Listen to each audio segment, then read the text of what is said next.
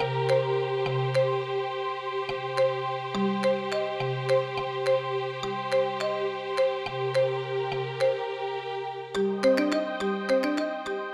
listening to Perspectives in Parryville.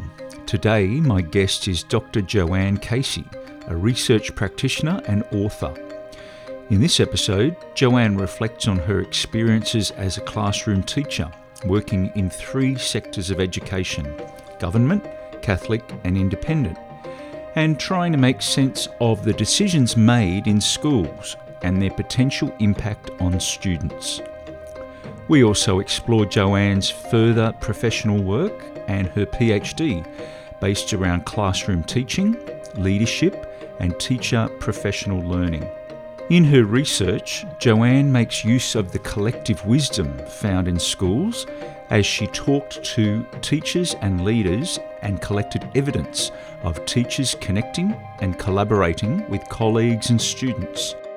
The research uncovered a range of similar issues across various school contexts: a lack of time, ever-increasing complexity of tasks, and teachers generally feeling undervalued and overwhelmed. Her findings led to the recently published book, Leading with the Social Brain in Mind: Cognition, Complexity and Collaboration in Schools.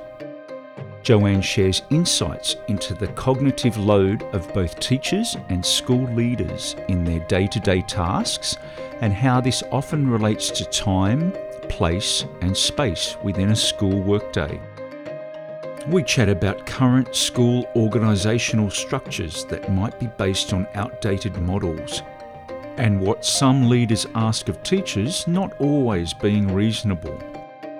We also explore silos, that is, a psychological workplace construct that usually ends up blocking communication and stops getting things done. With an acknowledgement that relationships are at the heart of schools, Joanne offers some research-informed practical strategies to better navigate these complex systems in order to support change and improvement in schools. Here's my conversation with Dr. Joanne Casey.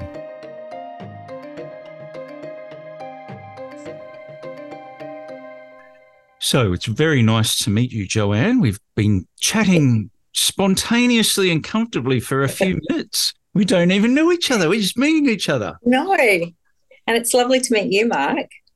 I was listening to another podcast, so I was with you on it, and it was fascinating. So I'm really pleased to be here. Thank you. So we've got 15 minutes to find out a little bit more about who you are, where you come from, what are you interested in, what did you study? So take us back a little bit and kind of what can you tell us? Okay. Well, I can tell you that I started teaching in 1985, and the interesting part, I suppose, around that space was that I went to a Catholic teachers' college, but I'm not Catholic. And probably when you start to look at the themes that are in the book that I've written and the work that I've done since, or it was before that, it was really, that was probably a starting point with regards to looking from the outside and noticing that I didn't think I was very different. I came from a 2-parent family. I'd gone to a little state school in my local area, and I'd been lucky enough to go then to an independent school where it was actually the fact that one of the teachers' husbands worked there. So that was all lovely. And but even at the high school, I noticed that socioeconomically, I probably didn't fit in that my wonderful parents were very hardworking middle-class parents. And just when I first started at the high school, my dad, who was about 42, 43 at that time, had a cerebral hemorrhage. And we didn't know that was what that was. I just remember being sort of flung into a space of confusion My mother being terribly upset because, again, we didn't know what was going on. And so probably my fascination for how the brain works may have started then, because the three options that they gave my mother was that, first of all, he could, well, they didn't actually know that he'd had a cerebral hemorrhage, and they wouldn't know until they operated. And with him coming out, the doctor that was looking after him said his GP had seen three cases. One had died, one never recovered physical or verbal faculties, and the other one had returned to full health. So that was quite confronting. But at the time, I don't know whether it was just an innocence or a refusal. I just had a very strong intuition that all things would be fine. And that's not necessarily, I can't even tell you how that worked, but I was a child. So anyway, fast forward, Dad came out, he survived that. Interesting again is that, and again, this is all reflection as I've gone through my fascination and curiosity about the brain and the way it works, was that he was left-handed, but as a kid, they saw that as a problem, and so they would slap him till he was right hand, like he'd use his right hand. So what is interesting is that we wondered whether his survival and the way things happened and occurred from cerebral hemorrhage, when he came out and he couldn't speak, he did have paralysis, some paralysis. We were lucky enough to have a wonderful physiotherapist and speech pathologist who lived right next door, but we as kids just expected Dad to get on with it, really. You know, he was Dad. Come on, Dad, we need to do these things. And so what we were seeing really at that very early stage was neuroplasticity at work, and because his brain was rewiring. Now, again, we didn't have any conception or knowledge of that. I don't even know if the mainstream, what we knew about neuroscience at that point in time. So fast forward, I go into teaching, and again, watching these things that are taking place. And I'd been told very early on that because I was not Catholic, there was the possibility that I wouldn't have a position somewhere. So I always knew that study then may help me. So I started with a diploma of teaching, and then went to the Bachelor of Ed. And then at some point I decided, I thought, I really love the way these organisations work. And I was really curious about organisations. So I actually then did a grad dip in human resource management and industrial relations at Griffith. And I loved it. But what was really perplexing was that I would go to the HR stuff, and they would say to me, it was very much a win-win, very warm, and stuff. But the industrial relations was win-lose, and it was very combative. And I just, again, found that really curious when you think about how we operate in schools. And I wondered how that was applicable, if at all. So I again, moving on, I decided to move up the coast, and I had actually thought about moving outside of schools. I was going to try and use that study to branch out. Well, I applied for a number of jobs. Yeah. Can I just check? Are you at this point? Have you done much teaching, classroom teaching? Oh yeah, yes. I had taught. So I started as a year 2 So primary, I was primary trained, but I was also in Queensland. That was still, primary was still year 1 to year 7. So I had year 7. I nearly taught every year level by the time I moved up the coast, and then I had year 3 years. So I taught every different year level from year 1 right through to year 7. And that was, again, I loved the variety and the differences in the age groups. That was amazing. And I remember one year going from year 1, I taught year 1, and my principal at the time, we were at a social event, and the school, they said they had difficulty staffing the year 7 class, and we were having a social event, so there were a couple of drinks involved, and I said, oh yes, I'll do it. And so I had been teaching year 1 and was probably what you would consider an early years teacher, and then transitioned to year 7. And that, again, I was amazed at how much I called upon with regards to being able to look at those kids and understand, or at least have a guess, an educated guess about how I might help them when there seemed to be gaps in their knowledge. So that was good, and it was good training to be able to be flexible and move from one group to another. Very different backgrounds, very different needs, so diverse needs as well. And that was probably the best part about not being a Catholic and a Catholic system. You were given opportunities to really expand your skill set, because at that point in time, having somebody who was not Catholic, you weren't always welcomed with open arms. You were sort of, where will we put her? Where can we put her? Oh yes, they're open enough to have this person. So there would be, and they were probably the schools that could sometimes be described as challenging for varying reasons. So that was a good grounding.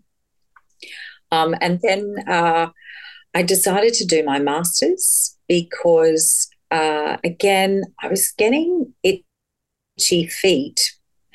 I really loved the teaching. I loved the teaching. But what I was starting to see was that there seemed to be some gaps, or at least I couldn't make sense of some of the decisions that were being made. And it didn't seem to me that the decisions were always in the best interests of the adults or the kids. And so, again, and it appeared from the conversations that I was having that people felt that their hands were tied. They didn't have any voice or choice. It was always a system that shaped or, constrained their understanding. And in some cases, moving through was more about, for leadership, it was more about progressing through. I just, it was an interesting time. So I did the master's, and then decided to leave, and got 3 jobs, one at the university, part-time, one in the state school, in a middle school, and one at the university. And those 3 pieces together allowed me to see how each fed into the other. And that's when I decided to do, not straight away, the PhD. I was doing some professional work, and then I did the PhD because I was seeing siloed mentality, but complexity, and this thing called collaboration. So I was seeing these 3 things. I'd worked with Hawker Brownlow. I was very fortunate to be representing the work of Dr. Mazzano. and the divorce through that time. And I saw these really valuable pieces, but they seemed to fall over, and I couldn't work out why. So that's where I got to with the PhD. So I guess it's one of those things because, as I understand, the PhD is not everyone's cup of tea, but you must have been a witness and experiencing all these things as you're outlining. And so at some point you actually made the decision like enough, or, whatever was it building over, and there was a tipping point? It was because I'd been asked a number of invited a number of times to contemplate doing the PhD. And to be honest, at the time, I just didn't see how I could. For me, a PhD was very much new and novel, and I couldn't see in the spaces that I was in which area did I want to do it in. The area of the classroom teacher? Did I want to do it in leadership, or did I want to do it in professional learning? Like it was trying to bring those pieces together. And it was the supervisors. Having the right supervisors makes all the difference.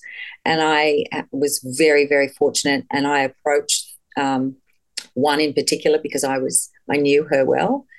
But the other part to that was because I'd been doing a lot of traveling, I got to read lots of books. And one of those books was The Silo Effect by Gillian Tett. And that's when I came across Dunbar's work, and I started to get really curious, and that's where it led me. We're going to find out more detail about, these sort of the kind of things that you're talking about, but like silo, I know in your book there's a few photos of a silo, and we hear that phrase, but what is, maybe we can ask that in a few minutes. But so what happened after you did the PhD, and then I guess is that I should have read your bio a little bit more closely, but have you finished your PhD? Yep, I finished the PhD, yeah, and then chose to. So the PhD was also to.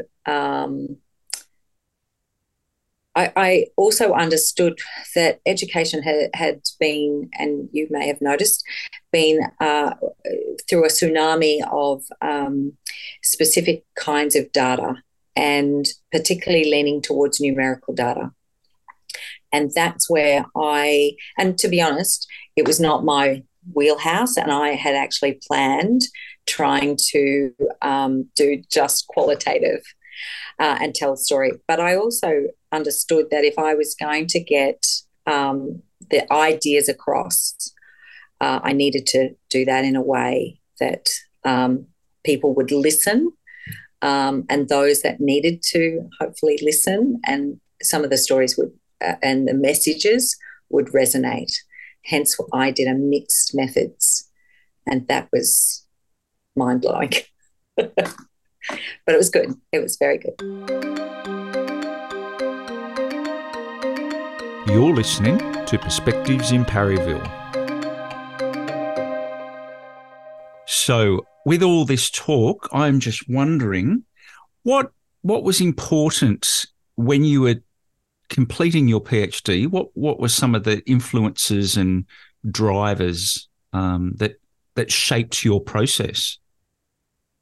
Yeah, the key thing for me was that I had worked in a numerous contexts, so independent schools, Catholic schools, doing the work of professional learning, supporting school leaders to implement change initiatives. So what does that mean? That diversity is important, or the fact that I think it was, diversity, but the fact was that as diverse as these schools were with their contexts, they still had similar issues that were coming up. So teachers and leaders were feeling undervalued. and they were feeling overwhelmed with the enormity of the work that they had to do and the pieces. So at times I was fortunate to be able to move beyond and look from a space where I could pull the pieces and show them visually how they fit together in the puzzle. And what was interesting was this multiple demands and them trying to juggle with very limited time. And the pace of the work seemed to be increasing. The sophistication of the work was increasing. And then the complexity of the organisation. So the exhaustion of the people within those different organisations left them no time to actually pause and take a look at what was actually occurring around them, that they could actually think about going, okay, let's just stand back and see what we can do to adjust and change. It was like stepping on a fast-moving train and very difficult to actually stop it or get off it or until the end of a year or and even the end of the year. Like if you're in schools, by June or July, they're starting to plan for the next year. So they haven't even, and everything is that term related, like, in chunks of time.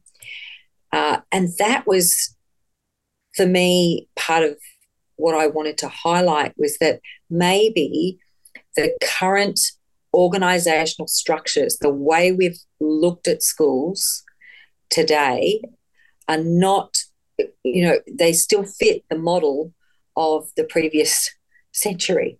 And what we are asking of people is not reasonable in the time that they have available. And I can say that till the cows come home, but unless we have some other kind of support mechanisms or some research to validate, and we know that, but we hear, oh, what's the empirical research? What's the, and is it valid research and so on? Yeah, you would have looked. You would have looked at that as you're preparing for your PhD. You're looking just to sort of see what's already out there. But then, yes. Sorry, I did interrupt you mid-sentence. No, you're right. You're absolutely right. It's you do look at that, but when we look at some of the research, when we look at the research, we look at the studies and where they've been undertaken. And here's a very simple piece. We would present about collaboration. So and I believe in collaboration wholeheartedly. But what I would see is that in primary schools, sometimes it's easier to implement collaborative teams in primary school. And when I talk about collaboration, that was the other part, was that, and this is what the research supported, was that even though we talk about this term called collaboration, it gets used interchangeably with anything that, somebody working alongside of somebody else they can term that collaboration. So there isn't always a consistent understanding of what we mean by collaboration in this particular school, in this particular faculty. And in secondary schools, it's even more problematic because they can actually be, the resources available are actually being fought against because there's limited resources. So the money that might be used to release people, they're saying, well, what are we collaborating for and why would we do that? So they don't always see that it as being worthwhile. So it's one, the terms are being used interchangeably. Two, the resources are finite. And third, they've got multiple demands. So they're trying to prioritise. Yeah. I'm just wondering, just in terms of maybe like take 1.5 giant steps backwards, in terms of you as the PhD researcher, are you asking teachers in schools, for example, and leaders in schools, are you having all these conversations and finding out this idea of collaboration? Oh, that's interesting. There's different definitions. And then you're kind of making a few notes, and then this is building on your ideas, or, like, I'm trying to desperately to separate you from the content of this book and the content of your research. And I'm just wondering, like, what was the process like? Yeah, so the process itself for doing the PhD started out with, as I said, the book around silos. And what I was seeing was, I thought that I was observing silos, or this notion of people contained within their own space. Yeah, sorry, I have to interrupt again. Oh, I got to interrupt again. This is a hangover from a few minutes back. What do you mean by silo? We hear that all the time, and people in workplaces, those silos. And, I've had 30 years myself of people talking about silos. But just so that we're clear, and don't make me look this book up and read out the definition. What are we talking about? No. So if you think about, I'm hoping that people who are listening have seen grain silos. So they're those, very imposing cement, structures that you find on, farming situations. And they are built very solidly and quite tall, quite deep. And so if you notice, they're separate. So the thing is that when we think about silos from a human construct, it's actually a psychological construct that it provides it maintains and provides barriers between the different parts of the organisation. So in schools, we would hear things like, when I was in the primary context, so I was working in a P to 12, or a foundation to 12 college. And what I would hear was, when I was on the secondary campus in the high school, and I was at that point a leader, I would be working across those two campuses, and they were separated, so they physically weren't on the same campus. But because people knew my history on the secondary campus, when I was introducing bits and pieces, the criticism I would get is, oh, that's not the way we do it here, Joanne, and because you wouldn't understand because you're a primary school, that's what the primaries do. Or they would also then blame, well, this is why we've got these kids like this, because the primaries haven't done this. And so I would laugh, because then the senior school would say, well, the middle school teachers are not doing this. So there would be this blame, and they would also say, well, we can't do that because this is how we do it here. And you don't understand.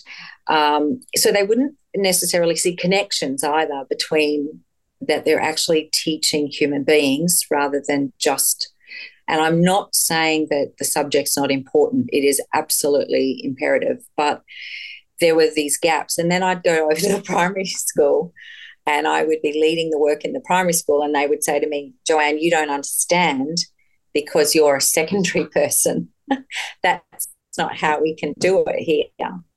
Rather than you reacting to that, you realised and remembered, well, this is part of my research. I'm going to make a note, and I'm assuming that this is what you did. Well, at that point, I hadn't actually started the PhD. If anything, all of these different pieces started to coalesce and come together, and it was what prompted me to finally say, I need to do something. I need to explore something and bring this together in some way. There were a couple of aha moments. And so part of, as I said, doing the research was one, finding the question and locating that question, and that was difficult. What was the And question? then, What was your? have I frozen again? Oh, a little bit. I think we kind of Oh gosh, it was captured so it all. long. It's all right. Okay, what's the Yeah, question? it was. I'm seated. I'm ready to hear it. Yeah, you know what? It's so long. What are the associations between organizational structures, collaboration, and limitations for cognitive something or other? To be honest, I can't even remember. It is so big, and I have to look at it each time I. But it was taking three pieces. It was taking the structures of schools, collaboration as this wonderful process for improvement, and this notion of relationships between people, but also the piece around the cognitive limitations for the number of relationships that we can maintain at any one time. Now I've read your book that tell us about the Dunbar number. Yes. Oh, I know. Dunbar, look, so I came across that in, as I said, The Silo Effect by Gillian Tett. And what she was looking at was organizations who had basically come through the GFC and things like that. And she noted about the size of organizations, and she was mentioning Dunbar's number. And basically, Dunbar's number is Robin Dunbar is an evolutionary biologist, and I hope I've got that right. Sorry, Robin. And he came up with this number that basically, after lots and lots of research, that we have the ability to maintain at any one time about 150 relationships, and they're not equal in their strength. It is dependent, they're hierarchical, and it's dependent on the trust, the frequency, and the strength of those relationships. Now, what that triggered for me was all of a sudden I thought in schools, we always say, a teacher has one class, so we've never, or they are working in three teams. So we use it as a collective. We actually never identify and count how many relationships that a teacher or a leader are trying to maintain at any one time. And so when you start to do the numbers, you start to quickly add up. And we also need to understand that that 150 is not at work and at home. It is all together. And I layer that on top of, if you look at the professional standards and start to unpack those professional standards and look at the pieces. So we're supposed to know so much about our students, and our content, and at the same time have these wonderful, very in-depth, deep conversations around, the deep conversations around collaboration. So that's where I wanted to collect evidence. And so that was part of the survey from the quantitative, and I asked people to identify who they were actually connecting with. And when I say connecting, I actually said collaborating, and I defined collaboration in that space, and then asked them to put the numbers. So it was self-reported data, and we did see some outliers, but there was an average, and the average was way above what the 150.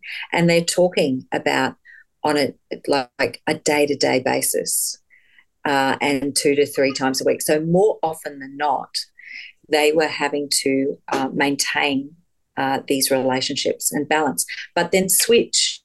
So not only maintain the relationship, they had to switch cognitive. Each of those relationships needed cognitive change. So the complexity of that was underestimated. The social complexity, we didn't realize around that. So we were able to, or I was able to unpack that through the research. The one key thing that stood with me was when I was seeking participants, I shared the Dunbar's number as a starting point, and the number of people who would come to me afterwards basically just nodding and saying, this is resonating, this is so great, but what can you do? Like, there was this sense of less hope and despair, and we couldn't do anything about it. And so I wanted to make a promise to try and at least get their voices in the room and out as much, and me representing that. That's what I was trying to do with the work. You're listening to Perspectives in Parryville. So there's lots of ideas that you've covered, and that the kind of all that territory of research. I want to just ask, well, why? What's the point of this sort of thing? And I guess, what does it look like on a practical level? Maybe not that research needs to always feed back into practical considerations, but what can you tell us more about how the usability maybe of some of your ideas that you've just uncovered in your research? Yes. So we know that schools are basically places of change, and they're always being asked to be involved in improvement. And they work, the educators in those schools work very hard. So the purpose for me is to actually give them some practical strategies to wrap around the work that they're doing, and be aware that, the work that they're doing, they know that it's hard, but this allows them, I hope, to give them some space to actually then make different decisions, or understand that if they make the decision, that what they achieve in the time may take much longer. We sometimes in research and even policy documents, it seems like it's a very easy, we'll just do this and that will happen. And that's, if you work in schools long enough, it's not as simple. And the other part that I found was that our leaders and school, educators were talking about schools being complex, but at no point in the time that I've been working in the university or in the professional learning space have we actually understood, what does complexity theory, what does that mean for the practical nature of what we do in schools? And when you start to look at it, you start to go, hold on, we're operating in a space that we know is complex. But if I had these pieces that basically say, well, it's unpredictable, it's this, it's that, but we put in these the very nature of the systems we're putting in place is for predictability. And so we're actually making life harder. And I suppose my thing at the moment too is, how do we not underestimate and undervalue the work that people are doing? And I'm really cognizant of system leaders and policy documents that basically just sort of hand it over, and then some leaders are left floundering about, well, how do we put that in? And there's not just one policy document. There are, so many that they end up drowning in them. How I see my work is that I want to work alongside. I am happy to try and support in any way that I can with regards to these pieces of work. But that I'm hoping that the book in itself allows them to, enough to give them that they can do it in their own time, that they don't need to call in others to help them. Mind you, again, collaboration is important, but please understand that it is more socially complex than we first understood. So we need to give people the time, place, and space rather than just keep adding to the plate. And that's where we in schools find it very, very difficult to take something off. In the words of Dylan William, he would say the most difficult part is to find something that is good to remove, to replace it with something even better. And that's, when we're, these practices that we put in place, we're not saying that they're not good, but could it be replaced with something even better? And sometimes we don't even know because we are so stuck within our own organisation, in our own place, that we may not have been able to have a look outside. And, there are individuals in your schools that have probably worked in different systems and different schools, and they can be a really hidden gem with the insights that they can provide. And that's the other thing. How do we make use of that wisdom in a school, the collective wisdom, without burning people out? One of the things that is really, really clear is that humans are at the center of all of this.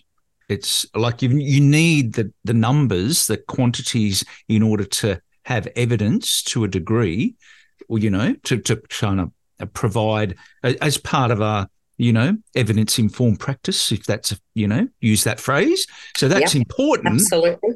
But then when you've got humans and then even more complex humans interacting with other humans, and I mean, I'm kind of looking at this table that's got all the individual numbers of interactions with positional roles. I was having a little chuckle this afternoon looking at that thinking, wow, those numbers, there they are in black and white, and yet on a certain level, that would be, oh, yeah, we're really busy, or I'm talking, like it's all kind of swept away. It's not really acknowledged for what it is. And then as you've outlined, the cognitive load to keep up with all of that is like bigger than maybe people generally would acknowledge. Think about in understanding a subject area, I need to understand the content in a way that then what kind of assessment. So I need to understand how to assess it, what's a valid assessment. And if I'm looking at my students, that all of that unpacking takes time. And the reason I say that is that I've been working for the last 7 years with a particular school in Melbourne, and we've been focusing in on literacy and the understanding of reading and writing and in those contexts. And what's been really valuable are the conversations that come with that dedicated time to unpack it. That's only one small area that they're dealing with, and it's huge.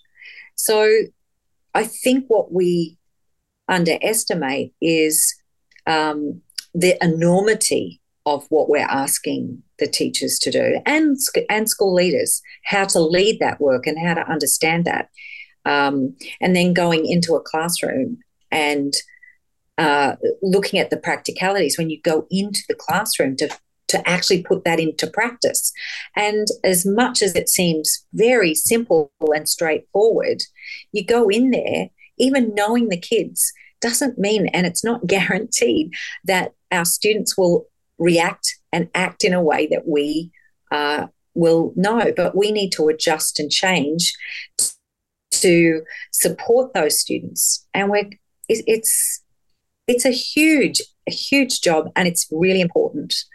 And I think we have lots of support systems in place, but we don't always have the ability to access them. So even with technology, understanding, when I'm actually using the technology, why am I using that technology, and how will it support these students? Will it support all students all of the time? And I imagine if someone, teachers are listening, they'll say no. Anyone just has to look at their own family with kids. If you've got 3 kids, are they all the same? Do they eat all the same? What you automatically adjust and change and try to be just and fair, but you're constantly juggling to support those kids. Is it an everyday kind of making an adjustment or being more aware or working as a team, or, I don't want to creep into the collaboration. No. But it's I would suggest that the first step is to not just acknowledge, but to be proactive in understanding that if we truly believe that relationships are at the heart of what we do in schools, then we need to nurture them in ways that will support the very best outcomes for both our adults as well as our students. And we also need to acknowledge that the pace of what we're doing in schools is not sustainable. And really taking a step back means to look at the structures. I suppose I'm curious to find schools that have started to think about the way schools are organised, and are they still fit for purpose, and can they be adjusted and reconfigured in ways that are authentic and, again, are at the heart of what we are trying to do.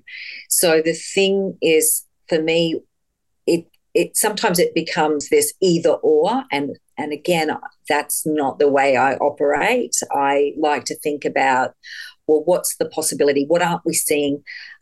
What may be working in one context that we can think about that could maybe work in a different context, but we might need to adjust. And again, research informed. Sometimes I get concerned about fads that come through, and because they're all bells and whistles, and we're going to get this in this amount of time, and look, you're going to get this amount of growth. So it's all hype, and then there's disillusionment. And for those working in schools, I think that is a disservice. And so I would suggest the first step is to actually do a count of the relationships, and that first part of the book of see what's happening in your context. Is this true? Is this true for your context?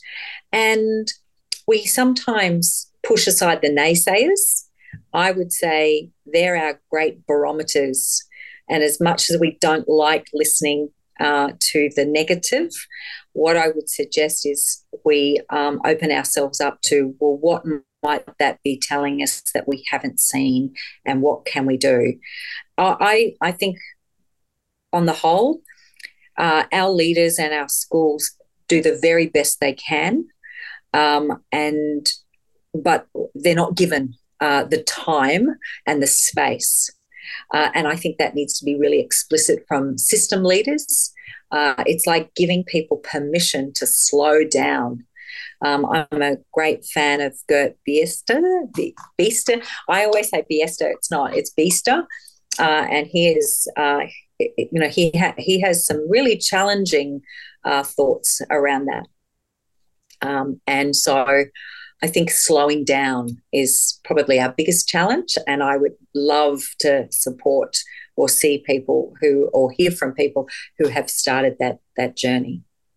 Yeah, like it kind of, I like it as an idea because it's on a surface level, it's really simplistic. But then when you think about what that actually is, it's really just allocating, like timetabling, like a kind of, we want you to collaborate or kind of work with this other teacher or something. And so here is 30 minutes in the day or something, like I'm not running a school myself, but it's just acknowledging you're not going to just pile it on and do it in your own time after class.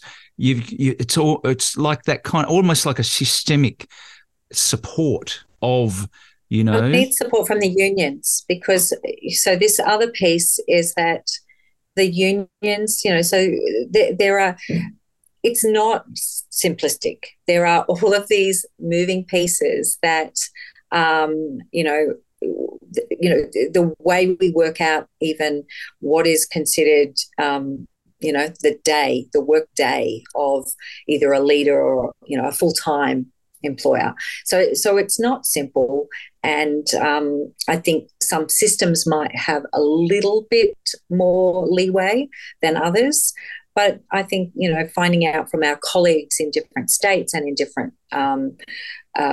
spaces that we can actually explore those. I mean, look, to be honest, the universities are experiencing the same, my own university experiences the same constraints and, metrics are a huge issue. And they don't, the type of metrics that we're talking about do not always tell the whole story.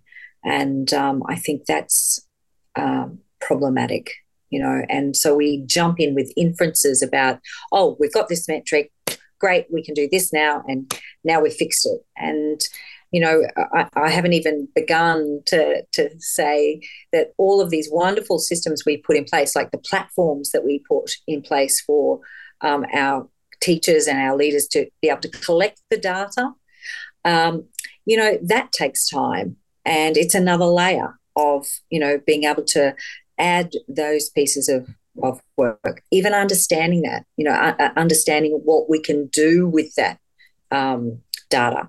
But I leave that work to the wonderful Selena Fisk, who is great in that space. So I think, what's really important about being able to engage in this work, one, it allows people to realise that, they're not, should I say, going mad if they think that they're exhausted and they're tired. In fact, there are real reasons. But here's the beauty is that we can actually make changes, we can make adjustments. And I think that's the key. And it's about, again, stepping back, taking some time and carving out that time. And I know that schools are already doing that, and they're being very creative with their budgets, because they're looking at the budget and saying, well, if we've got this pot of money, how might we do this differently? And I think that's exciting. And the more they share that is brilliant. And so from a starting point, the book allows people to take that complexity. I think the last chapter, where we look at their situational mapping with Wardley mapping, that I think has great power in being able to highlight and have these conversations where sometimes different parts of the organisations might be having a different view of what is important and what is not, or what is visible.